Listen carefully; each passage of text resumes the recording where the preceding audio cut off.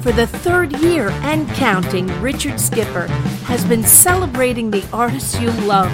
Richard Skipper is all about celebrating life, art, and his guest body of work. Please join us while he showcases these diverse and talented individuals. Here's Richard Skipper. Happy Thursday, everyone, and welcome to the latest edition of Richard Skipper Celebrates. Who or what are you celebrating tonight? As you know, I believe that there's always something to celebrate if we take the time to do so. And there's a lot to celebrate. Today is National Fajita Day. I love fajitas, so that's something to celebrate. Today is also the anniversary of the first mail order catalog. I can't even get it out. So we celebrate that. But more importantly, we are celebrating a man who has changed or helped to change the landscape of American music, and we are all the better for it. I am so excited that Alan Paul is on the show tonight. When I think about this little boy growing up in Newark, New Jersey, going to Broadway at a very early age, doing early Broadway shows, going back to school, then going back to Broadway and introducing the song Beauty School Dropout, then introducing and bringing us Manhattan Transfer. That's our show for tonight. Everyone can go home now. Thank you. Bye. Hello, Alan. Welcome to the show. Hello, Richard. It's a pleasure to be here. I am so thrilled that you were here tonight. And before we begin, I begin every show. Who or what are you celebrating today? Well, I'm celebrating life. Absolutely. You know, it's a gift, a blessing. It's so good to be alive. And, you know, that's what I celebrate every day. There is something that we're going to talk about tonight. And all great things must come to a close or the beginning of a close. And you have a new CD coming out, Manhattan Transfer, called 50, which we're going to talk about tonight. I have the cover of this, and here it is. What a gorgeous cover, first of all. And that's coming out next month, and then you are going to embark on an American tour to be followed by a European tour, and you are calling this your final tour. Why and why now?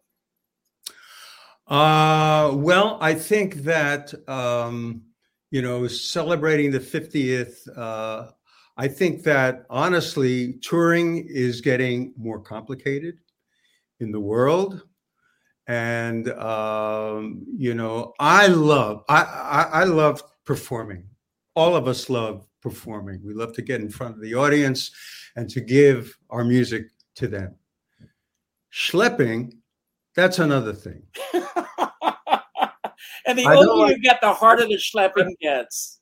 And sometimes flying and traveling gets really, really hard, and we're not exactly spring chickens anymore. So we thought that this would be a good time, to do this. It's not to say that Manhattan Transfer will never perform again. It's just to say that in terms of touring, we're going to stop the touring for now. Well, I want to ask you, Alan, your career covers the gamut of so many different genres, but the business has changed so much. What are the things that you have absolutely embraced in terms of changes in the industry? And what are some of the things that you absolutely miss that were in place when Manhattan Transfer first got together and first began? Well, that's a very good question. Definitely, the industry has changed. The internet has brought a lot of different possibilities in a way. The upside of it is that in the digital realm, editing and producing music digitally is easier, fun. It's I really enjoy it. I enjoy producing and I enjoy doing it that way. I do miss analog. I do miss the analog days when you had pieces of tape that you would slice with with a razor blade, and then you'd stick it on the wall. So you'd wait till another point, and then you'd slice again and stick it in and tape it together. There was something that was so organic about that. And the way that analog sounded was so much warmer, so much richer. But now, with broadband being wider, mm-hmm. they're able to actually replicate a lot of what those sounds were with analog. So that's one thing. In terms of the business itself, it's a complete turnaround. When Napster hit, when MP3s came in, it totally devastated the music industry in a sense, because the old paradigm of the way that record companies worked, you look at a CD. When CDs first came out, you were paying $21, $22 for a CD, because it was so new. But then once they started mass producing everything, the cost of making a CD shrunk. It was very, very little. And yet the record companies kept it the same price. And so that's really how Napster and MP3 kind of came in. And it changed the whole industry in terms of the way that people listen to music. And so there's only a few major labels that do it. But the way that they approach artists today, it's more of like a 360 deal. So it's a package where an artist has to have a great fan base and management in place and touring in place and everything else. And then the record company comes in, and then that's how they work. Manhattan Transfer, we're very fortunate because we're a legacy group. We're with Concord Records, Kraft Music, and they're fabulous. They have been so great. That's enough. We'll talk about something else. That's nice to hear that. I want to ask you, first of all, as a child, I've got photographs that I'm going to show in a moment. I normally ask my guests to show photographs of them as a 5-year-old because that's an early age in which you begin to shape yourself. But I want to ask you a different question. The household that you lived in, I know your brother, Jerry, very well. Yes. And he also is a singer. Did you grow up in a musical household? We did. My mother was a singer, not a professional singer, but she was a singer. And she sang with the Yiddish Theater. I know that. Yeah. I love that photograph. Yes. And my grandfather was a cantor. So absolutely through that lineage, there was singing and music in our house, always. And yes. What was the music that you were listening to mostly? I know that you went to Broadway at a very early age. And how did that happen? Were you taking lessons at an early age? Obviously, you were singing professionally, I'm assuming. How did those opportunities come about for you? Well, it started, I was studying with a man named Charlie Lowe, Uncle Charlie, as he was known by the kids. Charlie had a studio in New York at 1650 Broadway in the basement. That is now the kitchen of a restaurant. But back then it was the studio.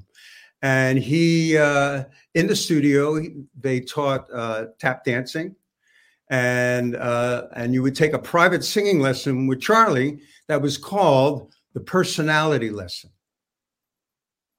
And so I got a lot of my roots, a lot of my grounding starting with Charlie. Okay, mm-hmm. And in the summertime, he would take 14 kids. I was included in that. And we go up to the Catskill Mountains and we, put a show together. It was all vaudeville music. that was my beginnings in a sense. It was all vaudeville. I had no idea at the time what it meant, but it was beginnings of American popular music. Eva Tangway, Russ Columbo, Al Jolson, Eddie Cantor, all of these people that were stars at that time, because Charlie was an old vaudevillian. That's where he came out of. And so that's what we learned. And he was kind of Fagin. Mm-hmm. He was Fagin to us kids. So we do the routine, and he'd come out and he said, you know, and let's bring out Al Jolson. I always did Al Jolson, you know, or Eva Tangway or whatever. And that was the roots. We go to all the different hotels and we play. And it was great experience, you know, just getting those roots. And it was from there that I went to audition for Oliver. Because that was before we get there, the fact that you were singing with these kids and doing this, I mean, for a lot of kids at that age, it becomes just, not just a hobby, but for some it's a hobby. Others really get that bug, and this is something they pursue. You mentioned earlier that desire to be in front of an audience. What is it that drew you in? For some, it's fame. For some, it's that applause that's coming across the footlights. What was it that first pulled you into this business? Money. It came from my brother Jerry. Okay, my brother, for one he was singing in some choir, and he came home. Yeah, he was about 12 or something like that, and he came home. He's 3 years older than I am, and he had $10. And I said, "Where'd you get $10?" He said, "I got it singing." I said, "They paid you to sing?" He said, "Yeah." He said, "I'm going to be a singer." So it was kind of like that in a joking way, but I always sang. I just loved to sing. It was something that I really did well. I didn't know that until people started coming around and saying, "Yeah, you know, you really do." And I started getting a lot of support. You know, I belonged to a boys club. It was the South Ward Boys Club in Newark. My brother and I joined. We were actually the first members, one of, 12 kids or something, that were going around with a can to raise money to buy a movie theater so we could turn it into a boys club. And they were very supportive of me, you know. I got a scholarship for music through that boys club that actually put me all the way through college. I just, I had learning difficulties. Mm. I was a square in a round hole, and I just could not. I didn't do very well in school. You know, I was hyper, dyslexic, all that kind of stuff. And I, but the one thing that I could really do well was sing. So I think that I just kind of pursued that because it brought joy to me, you know. Now, did Charlie Lowe find opportunities for you, or how did you hear about the auditions for Oliver? Well, that was separate. With Charlie, you know, I mean, some of the people that came out of Charlie were Elliot Gould. Mm. Let's see who else. Christopher Walken. They were all students of Charlie. They were older than me.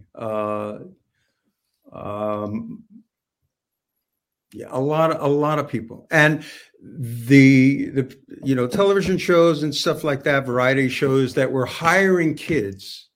They were hiring them from Charlie's group because they were so well polished and they could dance and everything else. So that's where they were going. It seemed to be the next step. I did a couple of summers with Charlie, you know, doing the Catskills and stuff. But the goal, the aim was for Broadway. You know, that seemed to be the stepping stone, you know. And I met an agent. I was introduced to an agent. His name was Charlie Ryan. And Charlie, he was a booking agent primarily for variety. He really didn't do a lot of television and stuff like that. But he said, there's an open call for this show, Oliver, that was showing there, and so I got you to do an open call. And I remember, I mean, I was green. My ears were green. I didn't really know too much about that stuff, you know. And I remember standing. It was an open call, and there were like, I don't know, over 500 kids or something in the alleyway, you know. And I went in and I sang. Nothing could be finer than to be in Carolina in the morning, because I knew the soft shoe to it, because you had to sing and dance. So I did that. I got a call back. So the next time they said, well, you know, we want you to do Consider Yourself and something else. And then it's just so crazy how the business is, and you just never know. And then there's always the element of grace that just happens when you don't expect it, and it just kind of unfolds and happens. And it just falls into your lap, or it seems to fall into your lap. Was it an easy transition going into a Broadway show at that age for you? Because there's an entire discipline that goes with it, of doing the 8 shows a week, having to be there at the theater. How did that change your life and your family life? It made my life better in a lot of ways. We did a 6-month pre-Broadway run. David Merrick was our producer. So we went to Los Angeles and played at Convention Hall, and then we played in San Francisco, and then we went to Detroit, and then Toronto, and then we came to Broadway. And my mother came out because I was a minor, and she was totally elated to be out. You know, just to be out on the road. I was so glad to be out of school. You know, we had private tutor when we were on the road and stuff like that. And it was just so much easier. I was doing what I loved. And I was very disciplined, very, very disciplined. I wanted this to happen. So, you know. How long did you stay with the show? I was with the show 8 months, because I was growing. I was one of the older kids. So the rule was, okay, when you hit 5 feet, we got to let you go. So I got to Broadway, and then I just outgrew it. So they had to let me go. But then you did The King and I. Did you do The King and I? Was that on Broadway, or did you do that on the road? It was summer stock. I did a couple of summer stocks of that. That was right after Oliver, and I did the Paper Mill Playhouse with Betsy Palmer. Betsy Palmer was a dear, dear friend of mine. Yes, with Betsy, and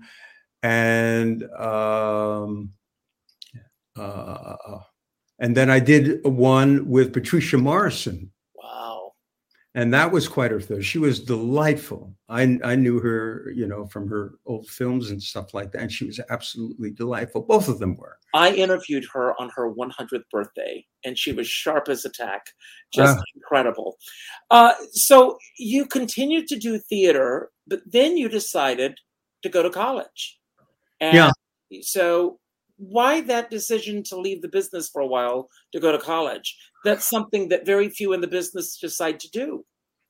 Well, you know, I was doing well as an actor. I was doing commercials. I was doing some TV, some film stuff and everything else. But my music was more important. And that's what I really wanted to pursue. And I wanted to learn more, because I had been doing nightclub work, you know, when I was in high school and stuff. And I wanted to expand my education, you know. So I went into what's Kane University now. It was Newark State College at the time. And they had a brand new curriculum for music. And so I went in as a vocal major, and it was all classical. You know, it was a classical orientation. Mm-hmm. And it was amazing training. It was great training, because after my voice had changed, I was always a natural singer. I just sort of opened up my mouth and I would sing. And, but when my voice changed, my mechanism changed, my instrument changed, and I was starting to hurt myself. And I saw a couple of teachers, in New York, whatever, and they said, okay, listen, if you continue singing the way that you are, the way you're doing, by the time you're 25, you're not going to have any voice left. It's going to be shot, So I had to relearn how to sing, basically. And the teacher, Anna Jean Brown, that I was studying with at Kane, she said to me, okay, you got to give me a year. That means nothing. You can't do any singing outside. And I would say, but I got some gigs. She said, nothing. You can't sing at all.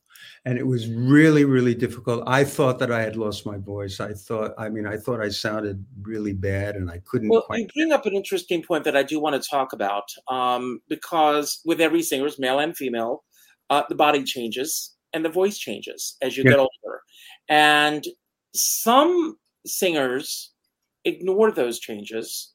God bless the right teachers that came along who helped you along the way. What was that doing to you psychologically? I mean, obviously that fear that you're going to lose your voice, which is your bread and butter also. But what is that doing for you psychologically at this point in your life? Psychologically, it was kind of messing me up because I really thought that I had lost my voice. I thought that what I had as a child was gone and that I'd never be able to sing again. And then I had to learn how to breathe. I had to learn about placement. I had to learn the whole proper technique of being able to sing and not push myself and get hurt. And so after 4 years of doing that, I had built up my body, my breathing, my vocal cords and everything to the point that from that point on, any singing that I did, I was able to not hurt myself. Now, was there a period of time where you were not pursuing work professionally because of this change? I knew you were doing commercials and doing other acting work, but as far as the singing was concerned, did you completely stop pursuing that type of work for the time being? And Yes. If so, how long did that period last? It lasted until my junior year. And then in my junior year, I went back to the Catskills.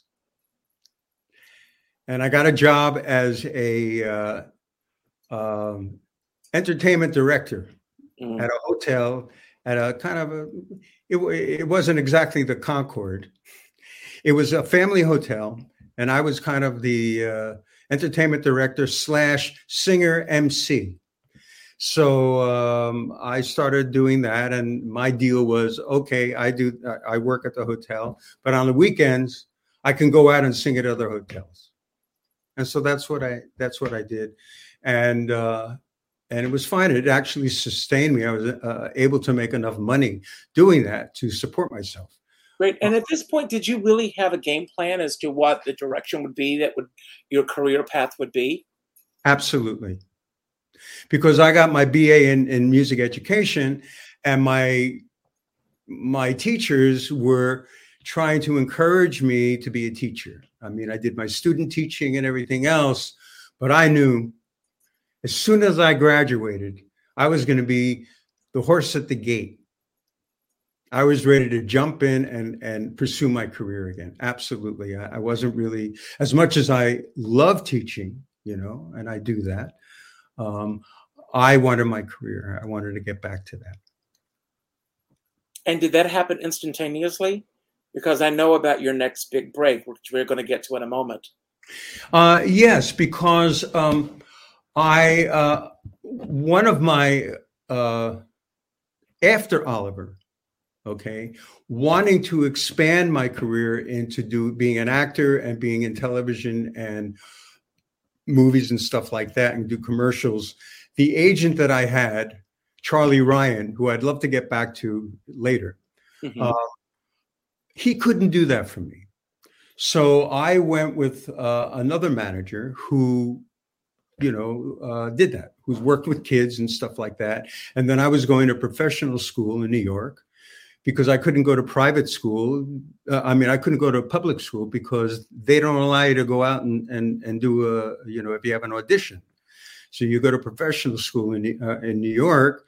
So if you get a call or something, it's understood. You just go out and you do your auditions and stuff like that.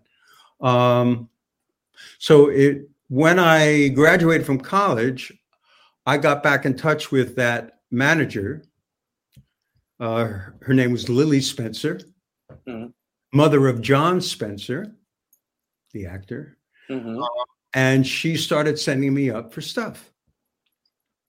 And then she called me one day. She said, I got an audition for you for this off-Broadway show. And she said, it's called Grease. And I went, I said, okay. I said, is that kind of a musical like Zorba the Greek? Because that had been very popular. And she said, no. It's some kind of a different type of Grease. some kind of a 50s thing. 50 show. I said, okay. She said, do you do any 50 songs? I said, yeah, I do some 50 songs. So that's what I did. I went in and sang Only You. I had long, big hair, and so I put it in a ponytail, and I went in, and it was on a Friday, and I remember everybody was there. Jim Jacobs was there. Ken Wasteman was there. Tom Moore was there. Everybody was there. That meant anything, that were important. Okay, so I did that, and then I left. Prior to that, I auditioned for, and this is an interesting story for all of you out there that get discouraged, because I auditioned for Jesus Christ Superstar prior to that. I had 13 callbacks. 13. They called me back. Midway, they fired the director and then hired Tom O'Horton. Tom O'Horton had done hair. And so so I went through the whole process again of auditioning, but then he wound up hiring everybody that was in hair. So I didn't get anything. And I was so discouraged. I just was like, I don't know what to do. Maybe I should become a teacher. I don't know. And that's when this whole Grease thing happened. I auditioned on a Friday. They called me that night and said, okay, you're starting on Monday. Okay. And that was it. And the trajectory of that show has been absolutely unbelievable. And of course, I'm going to put it out there. There's a great new book out. Tell Me More, Tom Moore. Tell Me More, Tom Moore.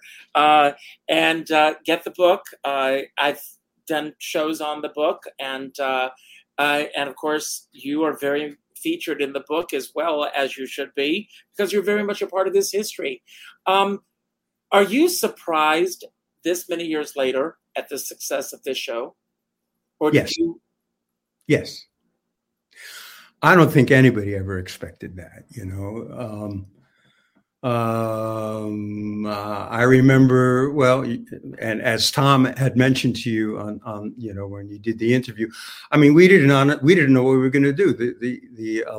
A lot of the critics did not like the show, did not know whether or not we didn't have any money, didn't know what we were going to do. And then, as it turns out, they made the gamble to bring it up to Broadway. And then it just was selling out. It hit a nerve with people, and then it took off from there. Then it had its road companies and everything. And then, of course, there was the movie. There was? The movie, the film. There is a movie of Grease? I think there was. I'm joking. I know you are, and I'm joking with you. Yes. Well, God bless Olivia Newton-John, who we just lost. Olivia Newton-John, who, it's such a, Wow. What a What an angel. She truly was an angel. She was an angel, and she put up such an amazing fight, and she was such an inspiration to so many people. God bless her. But that really kind of turned the whole thing over again. And then every new generation we're doing Grease. It's amazing. And it just doesn't go away. It hasn't gone away. I mean, yeah, there are productions being done all the time around the world. So your career could have gone down a specific path, of Broadway, theater, everything. And you are a phenomenal jazz singer.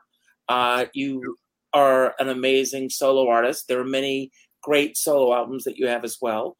And I think at last count, and correct me if I'm wrong, 8 Grammy Awards. Well, I won 8. The group won 10, and that's all kind of inclusive. Yes, we all get them, But right. But who's counting? And but how did that change, or that change happen in your career? What was the spark that sent you in a different direction? Obviously, that work in the Catskills had to have had a huge impact on nightclub work and going in that direction for you. Well, I had a particular skill in terms of being able to do that. It gave me doing nightclub work like that. It gives you a sensibility about people. You read them. You read the audience immediately. Okay, let's change this song. In the middle of the set, I would sense, okay, we got to do a different song. We got to do, so it's like feeling it and flowing it, because it's my responsibility. I always feel it's the performer's responsibility to win the audience over.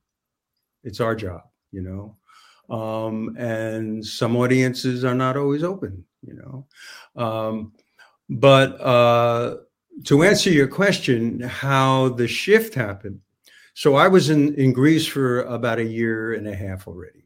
We had gone from the Eden Theater up to the Royale, up to the Broadhurst, and then to the Royale. And I was doing some commercials and stuff like that. But there was something inside of me, I was missing my music. Mm-hmm. I was missing that, not being able to do that. And so Laurel Massey, who's one of the original members of the group, she was dating Roy Markowitz, who was the drummer in Grease. So I'd see her backstage all the time. She'd come and hang out and everything else. And the band, the guys in the Grease band, after the show, occasionally they would go and do a gig. Johnny Miller, who is one of the top contractors for Broadway. Okay, he was in that band, and he was also a songwriter. So they were looking to get a deal. They put the name of their group. They said was Trust Me, like the famous last words of an agent or a manager. Not to say that they're all, you go to them and they say, "Hey, what's going on with this?" He said, "It's all working out. Trust me." 9 times out of 10, it doesn't work out. So anyway, they called it Trust Me. Famous last words in this business.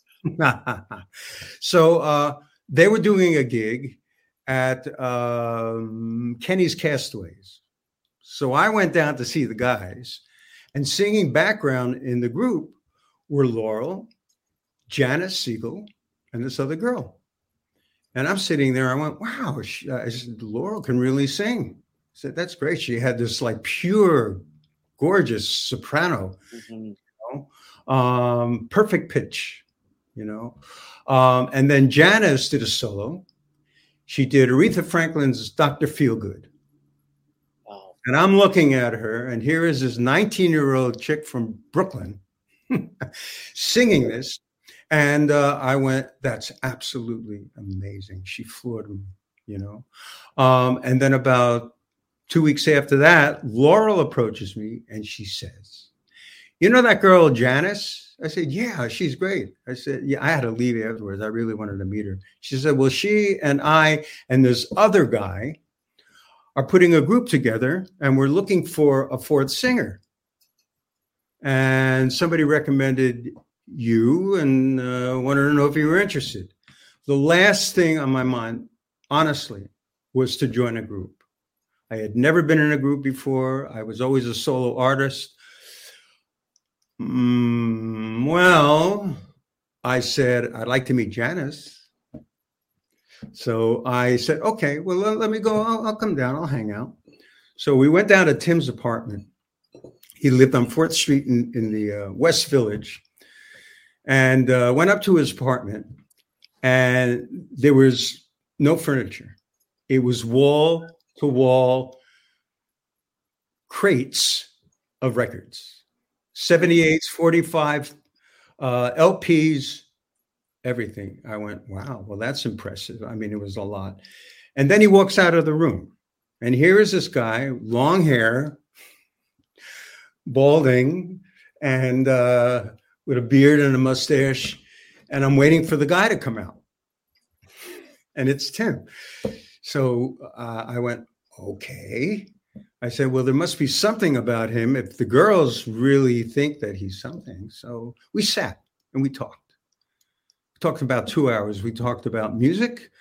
I always loved swing music.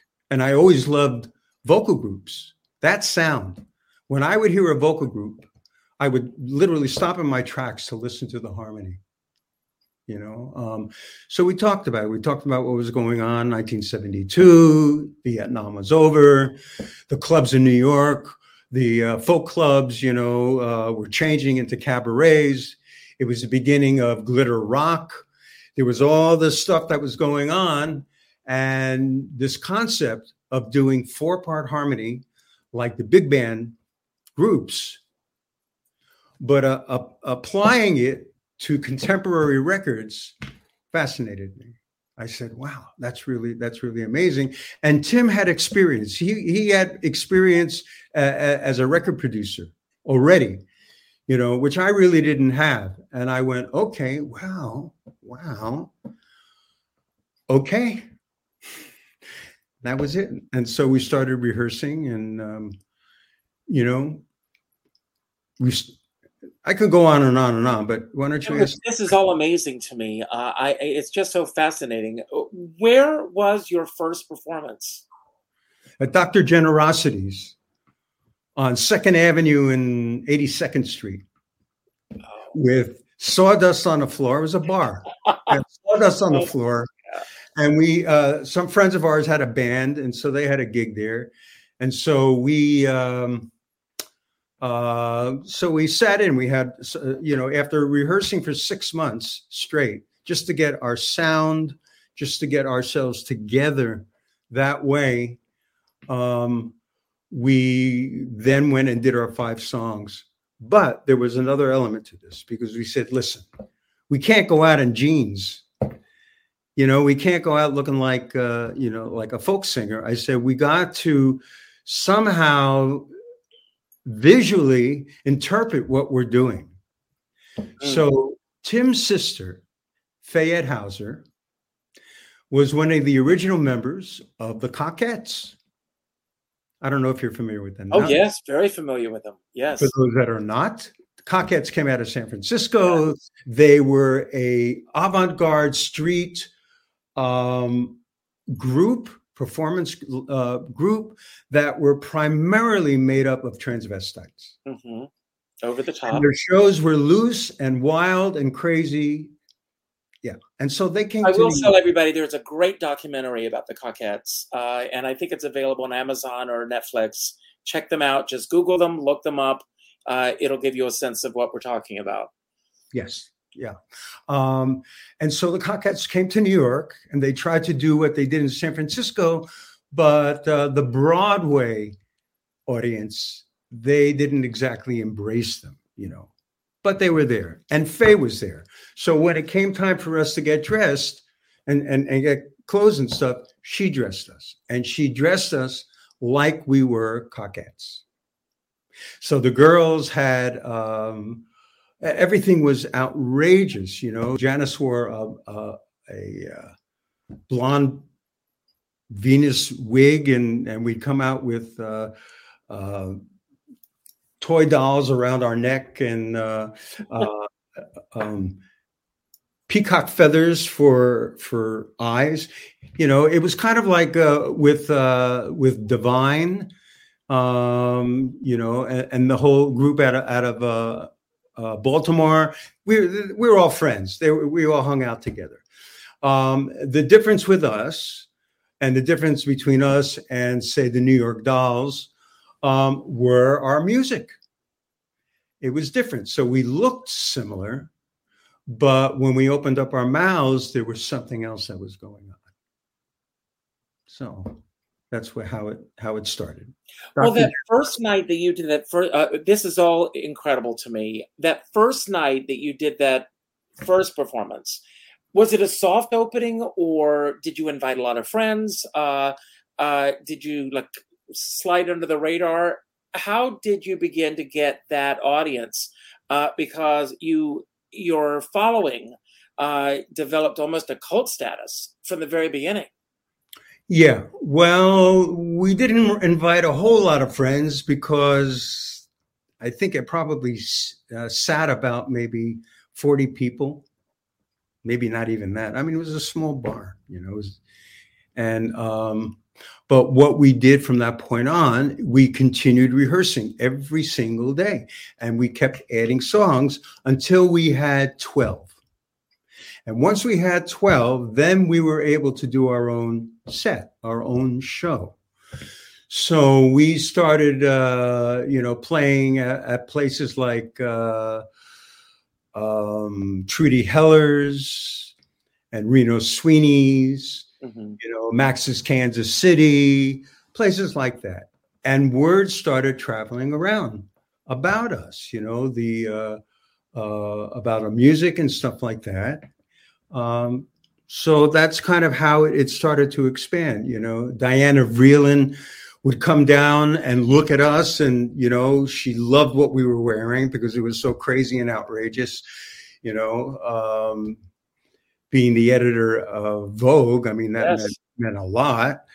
And, you know, the Stones would come and see us, you know, and like there were two different audiences. There was like a new audience that weren't exposed to this music at all. They didn't understand it at all. And then we had celebrities, people that had actually grown up with that music, you know, Helen Forrest, Rex Harrison, all of these people that were coming because to them, it was so refreshing to finally hear that. And I love the fact that this was all happening, folks, in a day where we didn't have this. We didn't have the internet, you know, so it's all word of mouth and it's getting the word out there. Did you get an agent or a manager that was managing this group right away, or how was it all beginning to unfold? Yes. So we set certain parameters for ourselves. One of the first ones was we got to get a manager. We have to get somebody who will be able to go in front of us and pitch us and talk. So we had a friend of ours, Sid Assail was his name. He had a restaurant up on First Avenue near 90th, I think. It was called Friends. And Friends was kind of a music industry hang. So we had a lot of people that were in the business that would come there and hang. And Sid was a schmoozer. So he was great. He was great at schmoozing everybody and talking like that. But he did not have, from a legal standpoint or anything, he didn't have any of that experience. There was another guy that came in, and he was a lawyer. Okay. Peter Frank was his name. And he was a lawyer, but he wasn't an entertainment lawyer. He was just a lawyer, and he loved the group. He believed in the group. So they became our managers, and they managed us for about 2.5 years. And their job was to get us a record deal.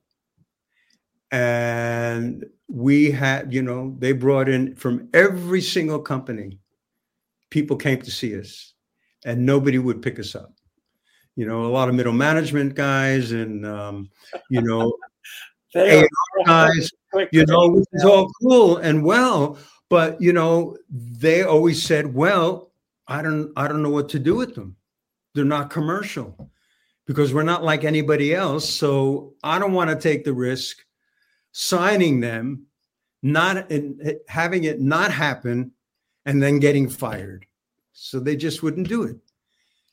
And that's kind of where Aaron Russo came in. Okay, so Bette Midler was a good friend of ours. Okay, Bette was doing the Baths at the time, and she was signed to Atlantic. And her manager was Aaron Russo. So we ran into Bette and Aaron one night at this bar. It was called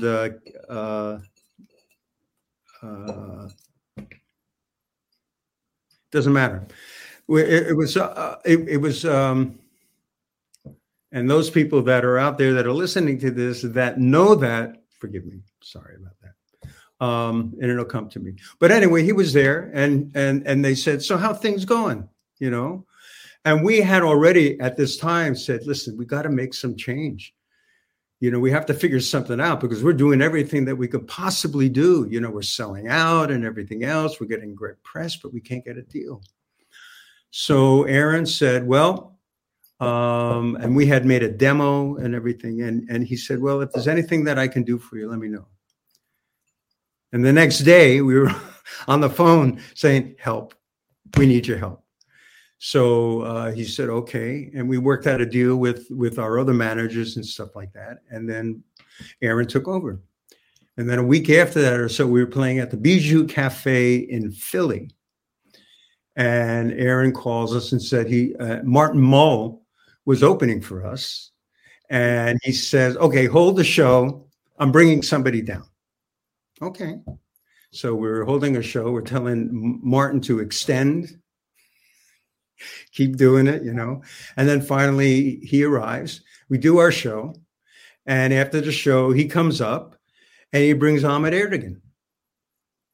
And Ahmet was the founder and head of Atlantic Records. And Ahmet got it. He understood exactly what we were doing. The music. I mean, I think it appealed to his musical sensibility personally, irregardless of what Atlantic did and sold and everything else. He just loved what we were doing and stuff. So in the vernacular of Ahmet Ertegun, he said, I love you guys. You guys are great. I'd love to have you on my label. That's great. I have a question from Diamond S Music. What were some of the songs in that original 12 repertoire? In the original repertoire? Yes. Okay. We had That Cat Is High. We had Use a Viper. We had House of Blue Lights. We had I Want You to Be My Baby. We had Guided Missiles. We had You Can Depend on Me. We had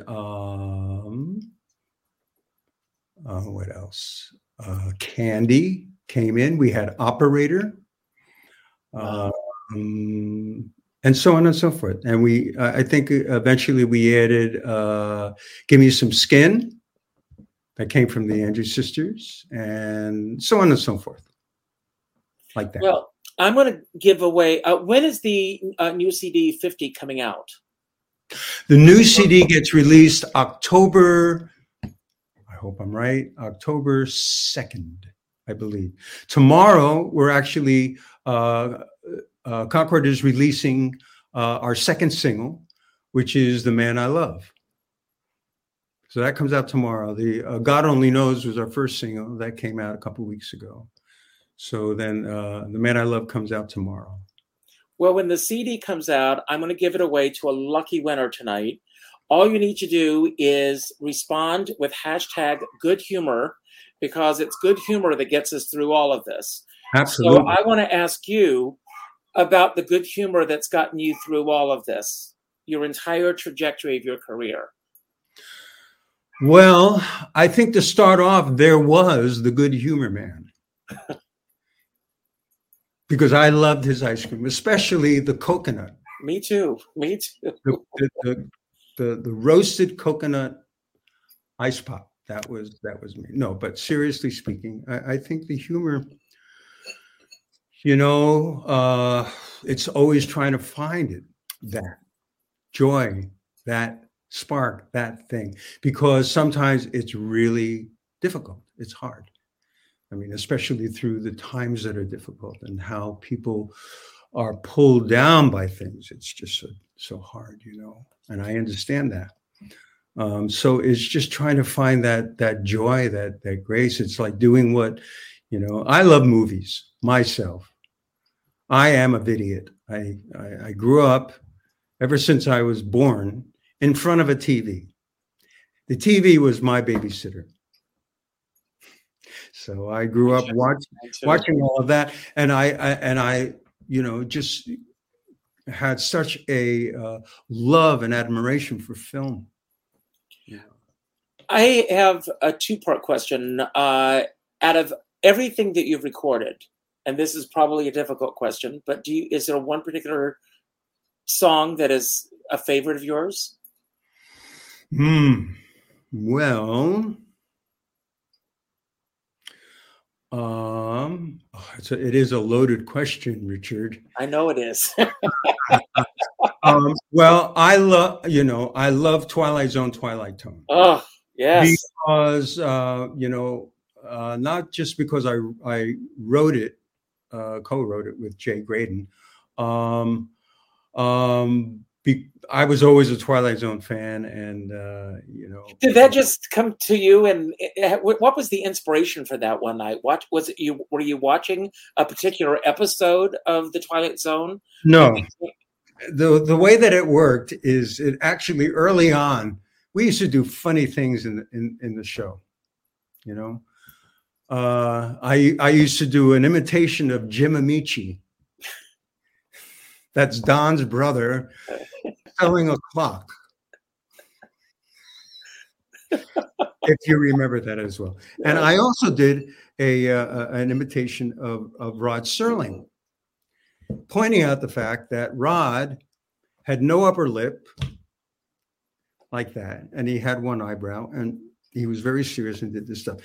But I was always, aware of the fact that the Twilight Zone theme had become something more than just a theme. It had become a part of our society.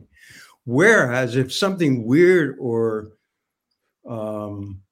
perhaps supernatural or something like that would occur, the retort that people would come up with would be, they come up with that little guitar thing. So when we got together with Jay Graydon, our producer, I went to the group and I just had this idea. I said, what about if we do a vocal interpretation of the Twilight Zone theme? And there was a pause. And they went, okay. So Jay was being a phenomenal guitarist, being actually the number one choice for studio work in Los Angeles. He would always play the Twilight Zone, that. So that's how it came up. We decided we were going to write a disco version of the Twilight Zone theme. Wow. So when is the tour going to start? And do you have New York dates yet? I want to put it on my calendar. The New York dates are not set yet. They will probably happen, I would think, next year, because we're doing some other touring, and really the celebration really goes all the way into next year. The group started in October of '72, so that's like really so 73 is really kind of the beginning. So it will absolutely we're going to be playing there. Well, I and definitely we're want doing to. dates now. I mean, we're September 7th. We're playing the Hollywood Bowl. Wynton Marsalis and the Lincoln Center Big Band is also on the bill, so that should be an exciting night. And we're going to be doing starting our 50th anniversary tour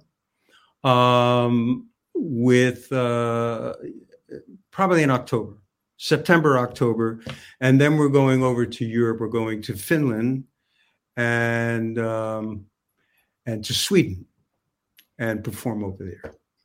Well, this is great. I don't want the show to end. And I just want to, I want to give an open invitation. And I know that everyone who's watching right now is going to scream when I say this. I want to do an evening with the entire Manhattan Transfer right here on the show. So let's make it happen. Richard, I have connections. I want to have you all. I might be able to make that happen. I am such a fan, and this, and I want to say to Jerry, thank you. Tom Moore, Judy Jaworski, all of you, all of those angels who transpired to make this happen tonight. So thank you, and don't go anywhere for a moment because I'm going to bring this on the screen, and we're going to give a copy of 50 away. Remember, you're going to have to wait for it. But tomorrow, another track is going to drop. So, Brad, please send me your contact information so I can get this to you.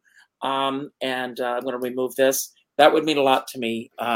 So, before you go anywhere, I want to thank everyone for being here tonight. I don't take it lightly that you could have been anywhere else tonight, and you chose to be here in the Twilight Zone with Alan and me. So thank you so much. I mean, you've got to write a book. Is that? Well, I'm actually writing a memoir. I'm like halfway through.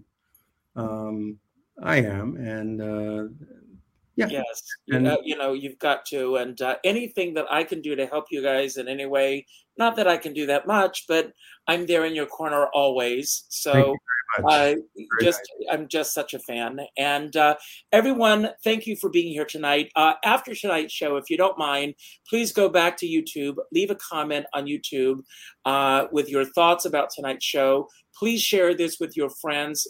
Get the word out, and let's make this 50 go gold and beyond. So it's got to happen. I also end every show, but before it's good humor. Not just the ice cream, which is also very good. Do you know the theme? Do you want to play it? I'm a friendly man who sells good humor. The ice cream kids all favor. That's enough. Oh, good. I didn't know that. So, but everyone, find the good humor in everything that you do, the people that you meet, everything. You see something on the news, try to find the humor in it, because otherwise it's going to weigh you down, and we're weighed down enough as it is with monkeypox and polio and everything else popping up everywhere. If you're getting down, my advice to you is to put on Manhattan Transfer, and it will lift you up. It does for me. I've been listening to it all day long today. I end every show by telling everyone to go out and do something nice for somebody else without expecting anything in return. Go to your Facebook friends list and reach out to the fifth name that pops up, and reach out with a phone call. Not an email message, not a text message, not a private inbox message, but a phone call. And let that person know what they mean to you. As my dear friend Sean Moniger always says, we're all in this together, but we're not in the same boat. And I always say, if you're going to go out in a boat, make sure you bring a skipper along. So, Alan, I'm going to leave the screen, and I'm going to give you the final word. Anything you want to say about anything that we talked about tonight that you want to build upon, anything that we didn't talk about that you wish we had, or just any message that you want to put out to anyone who's watching right now. I thank you for the gifts that you've given to the world and that you will continue to give. Thank you for all that you've done for us. Thank you, Richard. It's all yours. Thank you. What do I have to say? Well, I think Richard said everything. Harmony has a lot of power, within us. It's a vibration, and it's everywhere, and it's trying to find that, and share that. It's real important. So, like Richard said, if there are people that you love and that you care about, reach out to them, and keep the cycle going. Okay. It's been a pleasure being here, everybody.